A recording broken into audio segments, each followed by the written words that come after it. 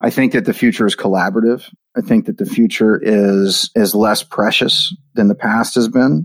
I think that we've got to figure out a way to approach our business in a way that we are not, as an industry, devastated in 2 days. Like 2 days is all it took to really devastate our industry. And we've got to figure out a way around that. I think that that's going to take some education, both internally and to our guests. I think that we have to kind of define what our relationship is and how it works. And, I think that we've got to look at our businesses like real businesses moving forward. And we have to make good decisions, both in the short and the long term. And I think that for years, just thinking about the way we've done things is, if we had something that we wanted to put on the menu, but we couldn't really charge the right amount for where we were, we would just put it on because we can't do that anymore. When we do that, we jeopardize the ability for everyone on our team to earn a living, for everyone on our team to take care of their families. And I'll never put my team in that position again. Behind every amazing flavor is an amazing human who has perfected their craft. Welcome to Flavors Unknown, a behind-the-scenes look at new flavors and the chefs, pastry chefs, and bartenders who create them, with your host, Emmanuel. Welcome to episode 74 of the Flavors Unknown podcast. My guest today is Chef Kelly English from restaurants Iris, Second Line, and the fast casual concept Finos in Memphis, Tennessee. I am your host, Emmanuel LaRoche, and if you are new to this podcast, I have been working in the food industry for more than 20 years, both in Europe and in the US, and every other week, I have conversations with awarded culinary leaders from around the US. We talk about their path to success, their challenges they are facing, and how their cultural heritage shaped their creative process. You can find the podcast information on the website flavorsunknown.com and listen to the podcast on all podcast platforms like Apple Podcast or Spotify. For Chef Kelly English, the future of the industry is all about collaboration. In this episode today, Chef Kelly English talks about his restaurant concept. He describes the food scene in Memphis and mentions how his cultural heritage from New Orleans influenced his creative process. Welcome, Chef, to Flavors Unknown. I'm really excited to have you on the show today. Well, thanks for having me. I'm excited to be here. Thank you. So let's just dive into it. So you grew up in New Orleans. You are a child from New Orleans. So what kind of food influence were you exposed to when you were a kid? New Orleans is such a unique and special food town. It's easy when you're growing up in a place like that to kind of take it for granted. And so when I was growing up, we ate a lot of family meals. We ate at my grandparents' house a lot. And it was really leaving New Orleans that made me realize how special food was and how unique, the place that I grew up was and the things that I knew what they tasted like or were kind of like the backbone of the way that we eat. I went to college in Mississippi at Ole Miss. And it was getting there that I realized, like, man, I miss some of these things. And then I moved to Spain for a semester in college. And there were a lot of common threads that I saw in Barcelona over there that reminded me of New Orleans and kind of sparked a new thing in me that made me want to do this for a living. So it was kind of those very different approaches, but also very similar connections in the way that they treat food and the reverence that they pay to it that made me see all that. Interesting. Can you give us some example about these commonalities, between Spain and what you were, exposed to when you were a kid? Yeah. So going to the farmers market as a young adult, that was the oldest farmers market in the world continuously operating farmers market in the world is in Barcelona, and going there I guess. Yeah. And going there and seeing someone bring a tomato to the market, and they weren't just bringing a tomato that they were proud of. They were bringing a tomato that generationally people in their family that they had never met would be proud of. Like they were representing that many people. And that really stuck to me. And it really made me think about the different recipes that my grandmother used to cook with and that I saw my dad cook with after work and all those different things and the way that they would present something almost like it was a gift, not in a braggadocious way, but like, look at this great thing that you've never had before, and here it is. And I love the idea of making people smile for a living. That's what really, I was in school to be a lawyer, and I really just like the idea of making people smile for a living. My dad's a lawyer, and no one's happy when they're going to a lawyer's office. Like, even if you're winning, you don't want to be there. So was it when you were in Spain then that this, like, your vocation to become a chef started? Yeah. So I had worked in kitchens while I was in college, and I was always one of the best ones in the kitchen, mostly because I cared about what we were doing, and I studied what we were doing while we were doing it. But going to Spain really solidified that. And I came back and I changed my major to hospitality management at Ole Miss. And then I went to CIA and from there. And then I moved back to New Orleans and worked. And now we're here. Okay. So where you were in Spain, did you as well spend some time in France? Yes. Just a much shorter time, but I was in the south of France. And man, that is just such a unique place. From the landscape to the food to the people to the way they approach the relationship between food and wine. It's just an amazing place. Have you ever been there? A little bit. In France? Yeah, I lived 38 years there. So that's where I was born and grew up. So in the south? In fact, I was born near Paris, and then I moved when I was 18 to the southeast, so near Nice. And I went to Barcelona very, very often. And one of my brother lives in Avignon, so in Provence, so which is not too far as well from the border with Spain. So I have done a lot of, for work as well, a lot of time in Barcelona, in Logroño, in Madrid, Valencia. So it's an amazing part of the world. Yeah, it is. It is a great people, definitely. And so where were you in France? Were you close to Spain as well, like on the southwest? Yeah, I was in Bagnols-sur-Cèze, so not far. That's true. We talked about that. Yeah. Bagnols-sur-Cèze, yes, absolutely. That's funny. Very close to where my brother is. Yeah. So if there's anything that you brought back from your, time in Spain and in France that inspired you when you were there, or maybe not at the time when you were there, but that you recall, after? Well, I'll tell you that one of the things that I really took that we don't do in America is watching people who work in restaurants. They take breaks. We don't do that here. Like it was, I would watch the cooks come in and they would work their lunch shift and then they'd be off for 3 hours and they'd come back and do dinner. I don't know how they did that, but I'll tell you, being from New Orleans, the thing that most people associate with New Orleans is France and Spain, and rightfully so. But there's a lot of cultures that have been very, very much left out of that conversation. The influence of Africa in all Southern cooking and in cooking in Louisiana cannot be stated enough. There may be a lot of French and Spanish influence, but by and large, the food that has lasted has been food that people that were from Africa that did not have a choice whether they were going to come to the United States or not, either brought here or adapted what they were making to what we have, in every different location, taking things that were considered trash by the people that had a lot of money and could feed themselves in whatever the way they wanted.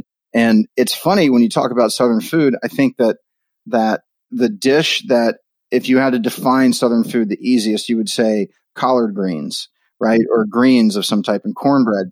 But what we don't talk about is that the way that those came about were that the people that owned slaves, I don't know how else to say it, they owned slaves, they ate the turnips and they gave the leaves of those turnips to the slaves. And that dish, it's not the turnips that we talk about, it's the turnip greens that we talk about that are seasoned with a pig's foot. Like it was to the people that had everything they wanted. Their traditions are not the ones that have lasted the test of time. It's the garbage that they threw onto people that they didn't really respect at all. Plus, on top of that, those people as well were having those slaves and they were cooking for them. So that's right. Most of the cooking were done by, people coming from, Africa or, generation after. But, sure. Yeah. There's a tradition in New Orleans to eat red beans and rice on Mondays. And the reason that exists is because that was around the time that everyone would do their laundry. And when I say everyone would do their laundry, I mean that the people that worked for the people that owned the big houses did their laundry, and they already had a big fire going, so they put a pot of red beans on the side while they simmered the water to do the laundry. It's crazy. Yeah. And, something said reminds me like a story when I was in Charleston of like the explanation of the origin of hush puppies, which I thought was, really interesting as well, done by, the slaves, and the kitchen were like separate from the house because of risk of fire. And then they were bringing, the food inside of their master, I want to say, unfortunately. And then, there was always the dogs that were trying to beg for food. And then, so the slaves were putting together some little things, for them to throw at them. And it was like, hush, hush, hush, puppies. So I thought that was a pretty cool story. Almost universally, the food that has lasted the test of time is the food. It's not the food of the kings and queens. It's the food of the peasant, outside of just a couple of cultures. But, we eat elevated versions of peasant food. Let's take the time a little bit to talk about the whole trendy things that we read on the, in the media about like the revival of the South and the Southern cooking. So it's something that has been a lot in the past, I would say 10 years, in the media. Things about like focusing on reviving certain maybe local ingredients or ingredients that were lost. And as well, the influence of other, like I say, ethnicity or ethnic groups, on, recipes from the South. So giving kind of an ethnic twist. So what's your take on it, on this idea of the revival of the South?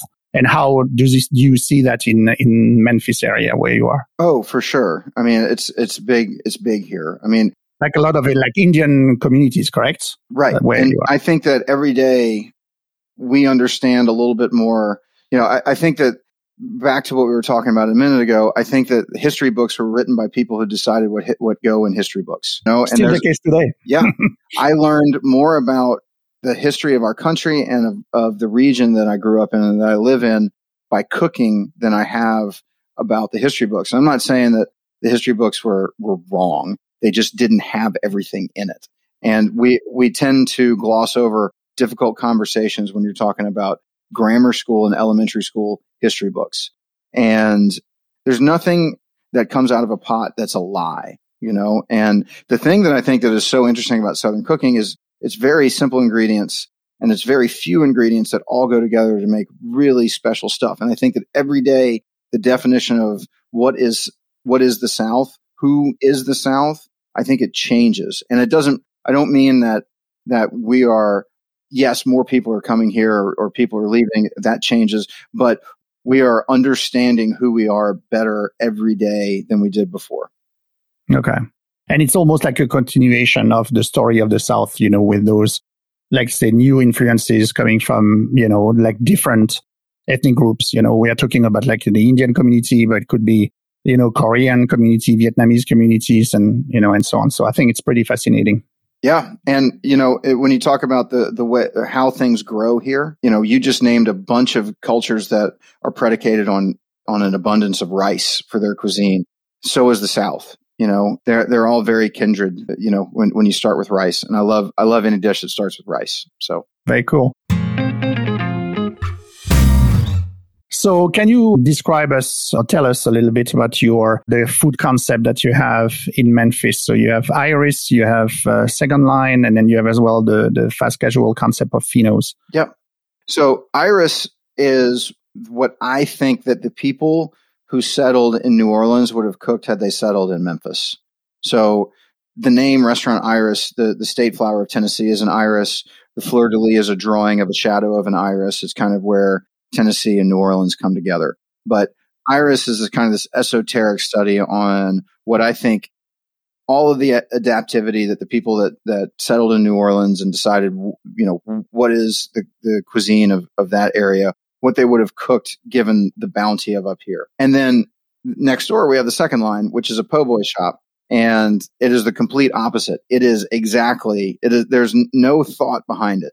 It is exactly the bar that I grew up going to and eating in. It is the way God made a po' boy with mayonnaise, lettuce, tomato, and cheap pickles, the right bread and delicious filling and great cocktails. And then Fino's down the street is an institution of Memphis that shut its doors a couple years ago, and we bought it and revived it. And it is your textbook neighborhood corner Italian deli. I love it. I love going to sit and have a sandwich over there. we have seen in the past, year and few months, the hospitality industry being devastated by, the pandemic. And so how do you see the industry evolving in the future? Yeah, it's been a tough year. We've tried real hard to find every nook and cranny that we can to take care of as many people as we can.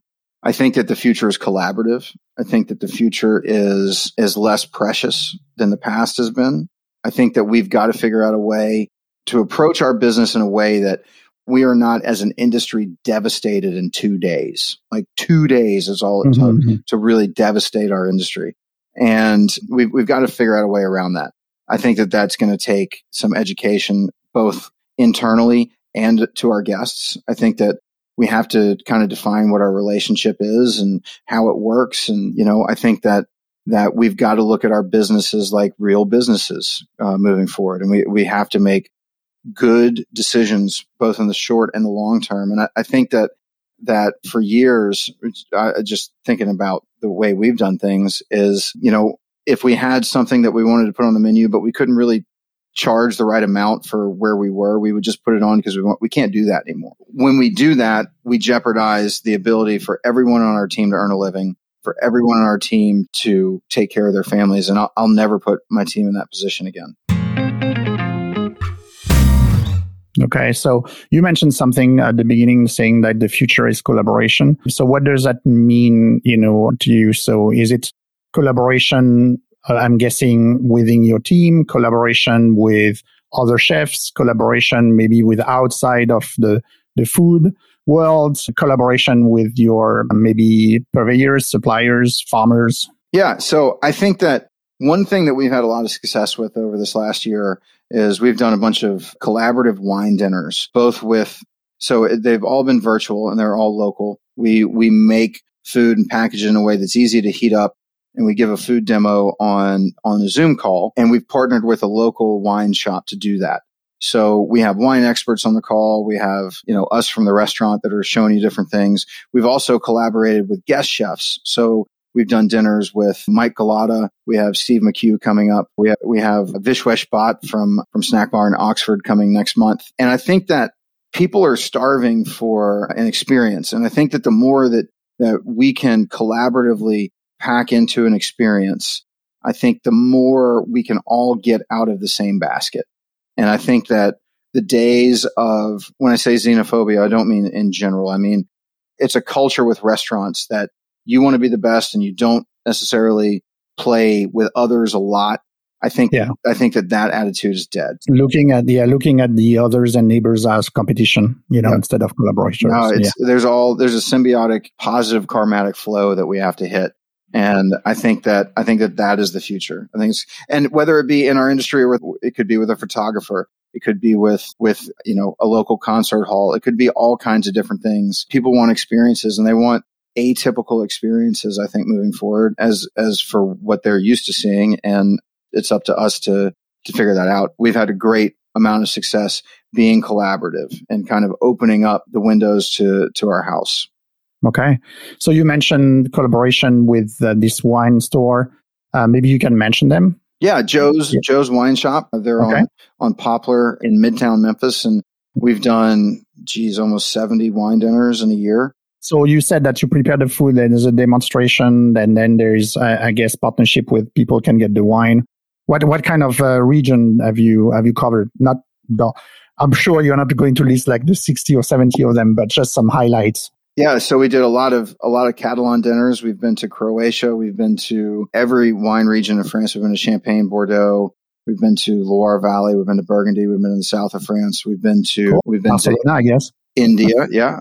We've been to the Catalan region. We've been to Chile. We've been a couple of California dinners. We've been to Greece. We've been to, I can go on and on and on. Like we have every week we did one. So I remember when we chatted, before the recording here, that you mentioned that you have seen some interesting commonalities between those different, cuisines around the world. So can you share with those thoughts with us? Of all those dinners, what I've found is that outside of a couple of different, very specific ingredients and a couple of different offshoots, a braise is a braise is a braise. And the way that you cook things from one culture to the next, outside of some very specific examples, they're fair. You might season some with a little more vinegar. You might season some with a different spice or a different herb here. But by and large, the methods are not that different. You get into Asia and things are a little bit different. And you get into a couple of different cultures, things are a little bit different. But South Africa is not very different than Spain when it comes to how they cook food. Yeah, okay. So you're referring those community on more like the techniques versus like the ingredients, correct? Well, some ingredients, but yes, certainly the techniques. There have been a few surprising ones. Croatia has got an interesting way that they roast their meat, and there are some desserts that. So Croatia was interesting. We did a dessert in Croatia called a stanska torta, and that is a pie that's made with eggs, almonds, breadcrumbs, and penne pasta. It's the strangest thing I ever saw. Oh, wow. Yeah, it's something. And what was the way of braising meat then, you were saying? So what they do is they sear their meat and then they put their vegetables that are raw down on the bottom of their pan and they put their liquid in there and then they put their meat above the liquid. So it's almost like a steam. Yeah. It's dripping? Yeah. Or? And the drippings kind of turn into everything, one homogeneous thing. It takes a little bit longer to cook, but it was super delicious. Okay. So how do you get to, do your research, about all those elements? Because obviously I'm not sure that you've been to all those countries. So, on the internet, and then you are searching for interesting, dishes or. Yeah. So every one of those regions we will research. We've had, a different amount of time this past year than we have in the past. So I've gotten to really dive into those different locations and not only the reasons how they cook, but the reasons why they cook the way they cook. And those are pretty interesting too, when it comes to different dishes of what may be out there. And when it comes down to, let's say that you're in the border of Germany and France over there in Alsace. Alsace, yeah. That area has been Germany. It has been France. It has been Germany and it has been France. And it goes back and there's a lot of elements that you'll find in hardcore German and hardcore French. And there's some that you don't find in either in their category cuisine. It's just an interesting, and lots of places are like that. That comes into a whole different conversation about the Middle East and how borders are drawn and they're just kind of arbitrary. But that border of especially Germany and France is a fairly arbitrary one. The collaboration with other chefs, so that you mentioned the dinners that you're organizing. Again, can you explain to us how it works? Because I think it's a little bit different from, other chefs organizing, collaboration dinners during the pandemic. I'm obviously not, Sure. So we did, this past one we did was with Kevin Nashin, for example. I don't know if you know Kevin. He's a James Beard Award winner from a Sydney Street Cafe in St. Louis. He's one of my favorite human beings on the planet. He sent us his recipes. So that's one of the first things that we start with. People have to trust us to send us their recipes. We're not going to reproduce them. We take their recipes. We cook them exactly the way that they prescribe. We package it for our guests here in Memphis to come pick up. The first course that we do, we leave as a demo. So we'll give them some raw components of it so they can learn something from a chef that they normally wouldn't do. We get on, the guest chef comes on, leads us through a demonstration, tells us. So virtual. Okay. Oh, yeah. It's all virtual. Yeah. Everyone's at home. Everyone can drink 2 bottles of wine. They don't have to drive anywhere. It's kind of perfect. And they've been really well attended. But you get to not only see a chef cook, but you get to meet that chef. And his or her personality really comes through. You can tell, and you can tell where you want to go eat. We've had people that have decided that they want to start traveling, and they've gone to the restaurants that we've partnered with people on to go eat when they went to go visit their towns. That's nice. Mm-hmm. Yeah, exposure, great. So, and there's the third things that you have started as well during the pandemic, and that you are continuing at the moment, that are your cooking classes. Yeah. So again, can you share with us what you're doing? Sure. So we have a series of cooking classes that we do them twice a month on Tuesdays, and you can be anywhere in the country and take these. We work with a group called Table 22 that manages subscriptions. And so we send out a shopping list that you can get at any grocery store. And then you come on and join us, and it takes about an hour or an hour and a half. And I teach you how to make a dish. At the end, you have dinner for your family. It's a lot of fun. We've done some things that are very basic. We've done some things that are a little more challenging. Some people cook along with us. Some people grab a bottle of wine and watch, and then they get the recording after. And it's been a ton of fun. I'll tell you that these non-traditional things that we've talked about have allowed me to hire more staff than I normally would have been able to do. At the beginning of the pandemic, we went in one day from 78 employees to 7. In one day, we laid off 71 people, and we've brought back about 40 up to now. And without what we've talked about, I think we'd probably be in the neighborhood of 30. But, we really want to take care of the people that depend on us. And if that means that we can find non-traditional ways to support them and not look at, our daily shift reports the same way that we used to, then so be it. Mm-hmm.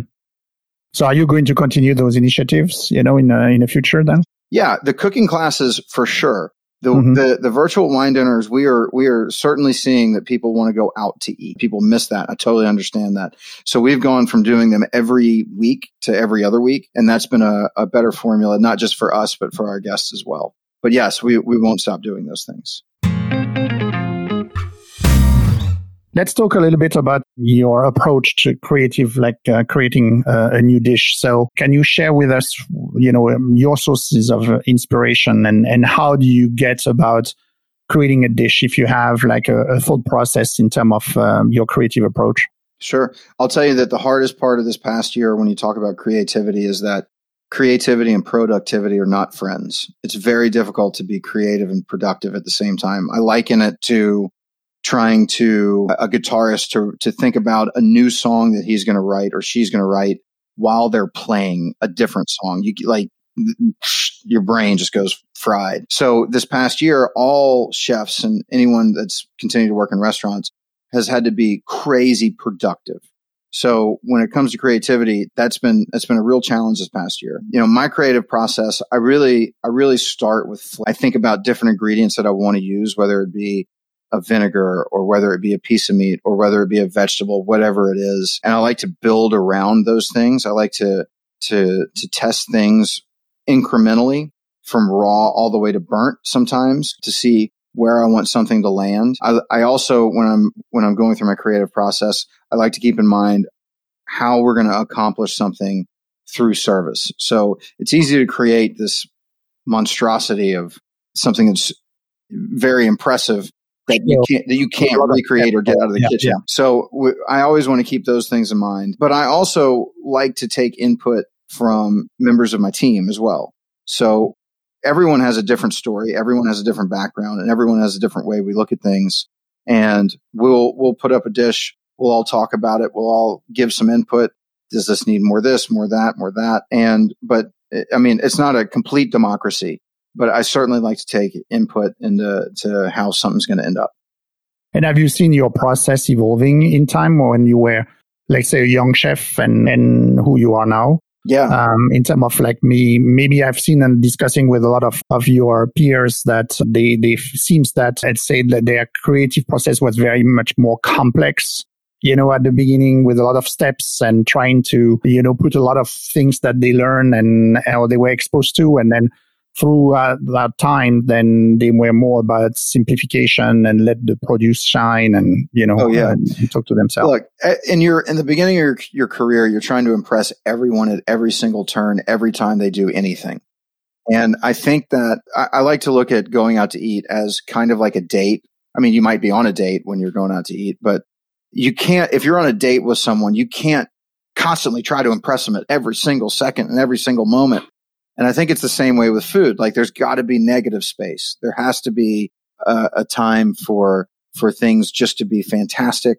There's got to be time for things just to be surprising. And there's got to be times for you to sit back and ponder what you just had or whatever it may be. But I think when I look back early in my creative process, early in my career, it was all about impressing people all the time, no matter what. How are we going to impress? How are we going to impress?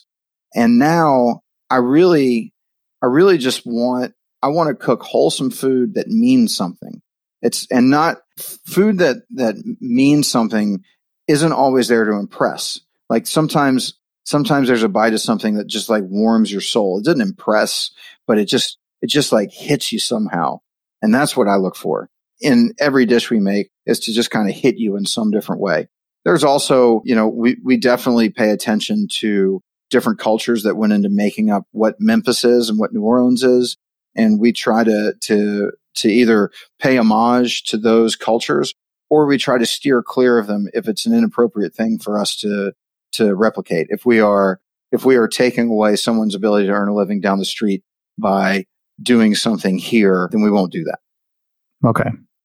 So you're talking about flavors, and I'm interested that if you have throughout your career created maybe an unusual association, could be sometime bringing some sweet flavors into a savory dish or the reverse. So any examples to share?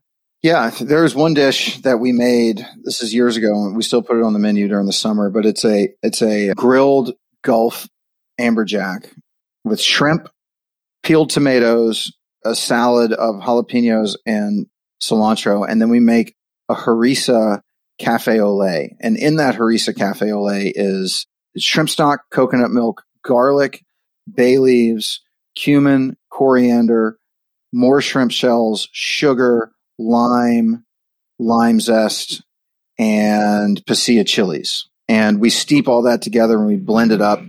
And none of it worked until we put the sugar into it. It was the strangest thing. Like originally I was trying to make this version of a pho that I could also play on a coffee press with. So when we serve it at the table, it's served in a coffee press, and very cool. So that's nice. But the what it ended up being is not anything like what we set out to make. And I hope you come to Memphis sometime. I'd love to make that for you, because the nose on it is just, it'll punch you in the face. Talking about Memphis, is how would you describe the culinary scene in Memphis nowadays? Maybe not during the pandemic, but you know what I mean. I would describe the scene here in Memphis with a word that you probably wouldn't expect, which is diverse. I don't think people think of Memphis as diverse, but I can take you to all kinds of different restaurants here in town. I can take you. We've got several African restaurants. We've got the gamut of South American cuisine here. We have an amazing Vietnamese community here in Memphis that runs amazing restaurants. Memphis is a really, really diverse town that shows when you go to certain streets here. Summer Avenue, you can go and eat Latin American cuisine all up and down that. You go to Cleveland Avenue and you can eat Vietnamese all up and down it. It's a great town. I'm really proud to live in Memphis. And do you think that this is like known from like nationwide? Because you guys are located, it's like 3.5 hour drive from Nashville. So we hear quite a lot about Nashville and maybe a little bit less about Memphis. Yeah. And there's like a little rivalry between Nashville and Memphis. And as a Memphian, I would tell you the cool thing about Memphis is we don't need to have our backs padded left and right. But I love Nashville. Nashville's a great town. But no, I don't think a lot of people know about I think that people know about, 10 restaurants here in Memphis when they come here, but it's the ones that you don't know about that will really knock your socks off. I would like to pick your brain, about like recipes, maybe or a guideline, for recipes for home cook and foodies that are listening. So how would you suggest them maybe to make a gumbo, but, like Kelly English style? So what is the spin that you are going to put on it?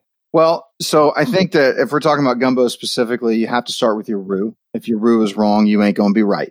There's just no two ways about it. And there's the old adage of, this old Cajun man standing at a stove stirring roux for hours and hours and hours. So a roux is equal parts fat and flour. If you use oil and you get your pan really hot, put your fat in there, and then you put your flour in and then stir it up and throw it into a 350 degree oven, you can bake your roux and it'll come out to a perfect brown that you want it to be at. You've got to stir it every once in a while, but you don't have to stand over it all the time. So I would tell you to start there. I also like to add, if I want to make the perfect gumbo, and normally I don't make just a little pot of gumbo, I'm making 10 gallons of gumbo at a time. I add my roux in with my Trinity at the end. So I'll start cooking things. And the only reason I do that is so I can get the exact proper thickness that I want it to have. That's not like some technique that makes it better. It's pretty much the same. I just want to have a consistent thickness. I would also tell you that after you get your roux brown, you want to put your onions in before you put your celery and bell peppers in, because you want your onions to kind of brown and caramelize. It'll make everything a whole lot darker. One thing that's really important, whether you're making something at home or whether you're using something store-bought, you want to use unsalted chicken stock or chicken broth or beef stock or beef broth, whatever stock or broth that you're using. You want to make sure there's no salt in it, because you want to add your own salt in it. And you want to make sure that the sodium that's in it is salt and not nitrates or nitrites or, whatever it may be. But you've got to have a Trinity. Trinity is onion, celery, bell peppers, Father, Son, Holy Spirit, right? And I've been to New Orleans. and then you've got to respect the garlic. Now, if you're making a Creole gumbo, you want to add tomatoes into it. If you're making a Cajun gumbo, no tomatoes. So that's the easiest. A lot of people lump Cajun and Creole in together when they're talking about cuisine, and I understand why. But really, the basic way that you can tell the difference is if it has tomatoes in it, it's Creole. If it doesn't, it's Cajun. There are exceptions to that rule, but there aren't too many of them. And I like to make, my favorite gumbo is wild duck, and I like chicken. I'm not really a seafood gumbo. Yeah, I like sausage. I don't dig on seafood gumbos. I never have. I like shrimp creoles. I like that stuff, but I don't know. There's something about a seafood gumbo that. But you said duck. I think I never had one with duck. I'm going to make you one. Okay. I come to Memphis, definitely. Maybe when I'm in Nashville in August, maybe I can drive like 3.5 hours. I can't serve it to you in the restaurant because that would be illegal, but I'm going to make you some. Why? Because of what, the duck part? Or? Yeah. So when I say duck gumbo, I'm talking about wild duck. I'm not talking about stuff you can buy. But I'm going to make you some. You're going to have some. Okay. Very cool. I cannot wait. And now I probably have to drive the 3.5 hours just to come and see you. Very cool. Thank you so much. I'm going to take a bit of time here to go through different rapid fire questions, if it's okay with you. So the first one, in fact, it's kind of maybe a development of what you started talking about. It's you and I are going out in Memphis. So what are the 5 spots that you will take me to? I would take you to Las Tortugas, which is a tortilleria, a Mexican deli run by my friend Jonathan out in Germantown. I think it's the best restaurant in Memphis, and I'm including my own in that. I would take you over to Cleveland Avenue, and we would go eat some Vietnamese food. We go to a place called Phong Long. I would take you to Payne's Barbecue. We'd go have some barbecue down at my favorite place down there. We'd probably go have breakfast. I would take you to the arcade. It's where Elvis used to eat breakfast, which is a pretty fun little thing to do. And I would take you late night to a place called Ernestine and Hazel's, and we would have a thing called a soul burger that only works really well if you're trying to soak up some liquor that you've had earlier in the day. So talking about liquors, any interesting bars in Memphis? Tons. Yeah. The bar scene in Memphis doesn't lack anything. It'll stack up with anywhere. Any good place for craft cocktails or bourbon or? Yeah. I mean, well, we could go to my restaurants. We could go to Bari next door. We could go to any of Andy and Michael's restaurants that they have. There's so many. There's no dearth of great bars here in Memphis. Okay. What's your favorite guilty pleasure food? Guilty pleasure food? I like Cheetos. Cheetos? I do. Okay. Cheetos, especially when I'm traveling. If I'm on a plane or if I'm driving, I don't know why. I like Cheetos. Okay. Yeah, I share that. I love those too. 3 cookbooks that inspired you the most in your career? I love John Folse's Encyclopedia of Cajun and Creole Cooking. It tells, we talked earlier about the ethnicities that are not just French and Spanish that influence that. The first half of that book is about that. The French Laundry Cookbook, my era of cook coming up in the world, that was like the definitive book. And it's not a cookbook, but Kitchen Confidential is a book that I read before my career started that I just could not put down. And, there's a lot of things that I thought were really cool in that book then that I wouldn't dare allow come near my building. They talk about drugs in that book a lot. We don't have a drug problem in my restaurant. We don't drink at my restaurant if you work there. But yeah, I would put those 3 books. Okay, cool. What's your biggest pet peeves in the kitchen? So as a poster child for ADD, I cannot handle competing noises. I can't. So we can't have radio. So no music? Mm-mm. No. Okay. I feel like my head's about to tear in half. But yeah, that would be it. Or 2 people speaking to me at the same time. I can't. I almost have to leave the building. And that probably sounds a little too much on edge. I'm not like an on edge guy. If 2 people are trying to tell me something important at the same time, I can't do it. So beside the classics, in terms of condiments, spices, sauces, when I think about the classics, I mean mayo, mustard, and that type of things. What do you like to have on hand at home? Not at your restaurant, but at home. Well, both. I like to have sambal. Sambal is an important ingredient to me. I think that it's one of those ingredients that if you use it right, you just can't. Nobody can really put their finger on what you did there, but it's just so easy. I love cumin. I find myself even using cumin more often than I probably should. There are so many different things that I love to use. Braai spice is a South American spice that they use on meats and vegetables. It's intense and it's delicious. So I give you those 3. Okay. Any hot sauce? Well, okay, we're going to talk about hot sauce. So I think that there are 2 types of hot sauce, and then there's everything else. I think that there is hot sauce that's made in Louisiana. Okay. With a big T. All right. Tabasco is number Yes. 1. There's a couple other ones as well. And then I think that there are hot sauces that are made, 3 types for Latin America. And I think that there are Asian hot sauces, but I don't want any hot sauce made in Texas. I don't want any hot sauce that's made in New York. I just don't want them on a commercial level. Now, I'm not talking about someone in the back making a delicious hot sauce at their house. But yeah, so Louisiana, Latin America, Asia, and then the rest is just... A little bit in the Caribbean as well. Yeah, it's fair. That's fair. But they don't... So like, if I'm eating Mexican food, I don't want Tabasco. I want Valentina, right? It's a different thing. So anyway, those are the families of hot sauce to me. Very good. Okay. Chef, thank you so much for your time. I really love to have you on the show. So I hope you had a good time. Well, no, thanks for having me. And I would tell all of your listeners to go support your local small restaurant. They need it. And even after things get busy, you may go on the weekends and say, oh my gosh, they're so full. We're not on Wednesday nights. So if you really want to help your favorite restaurants, make Wednesday like Saturday in that restaurant. Go eat during the week. It would really help us out a lot. Thank you so much for listening today. If you enjoyed this episode with Chef Kelly English, please share it with a friend or a colleague. It is really easy to do it from your phone. Word of mouth is the best way to grow a podcast's audience, so I count on you.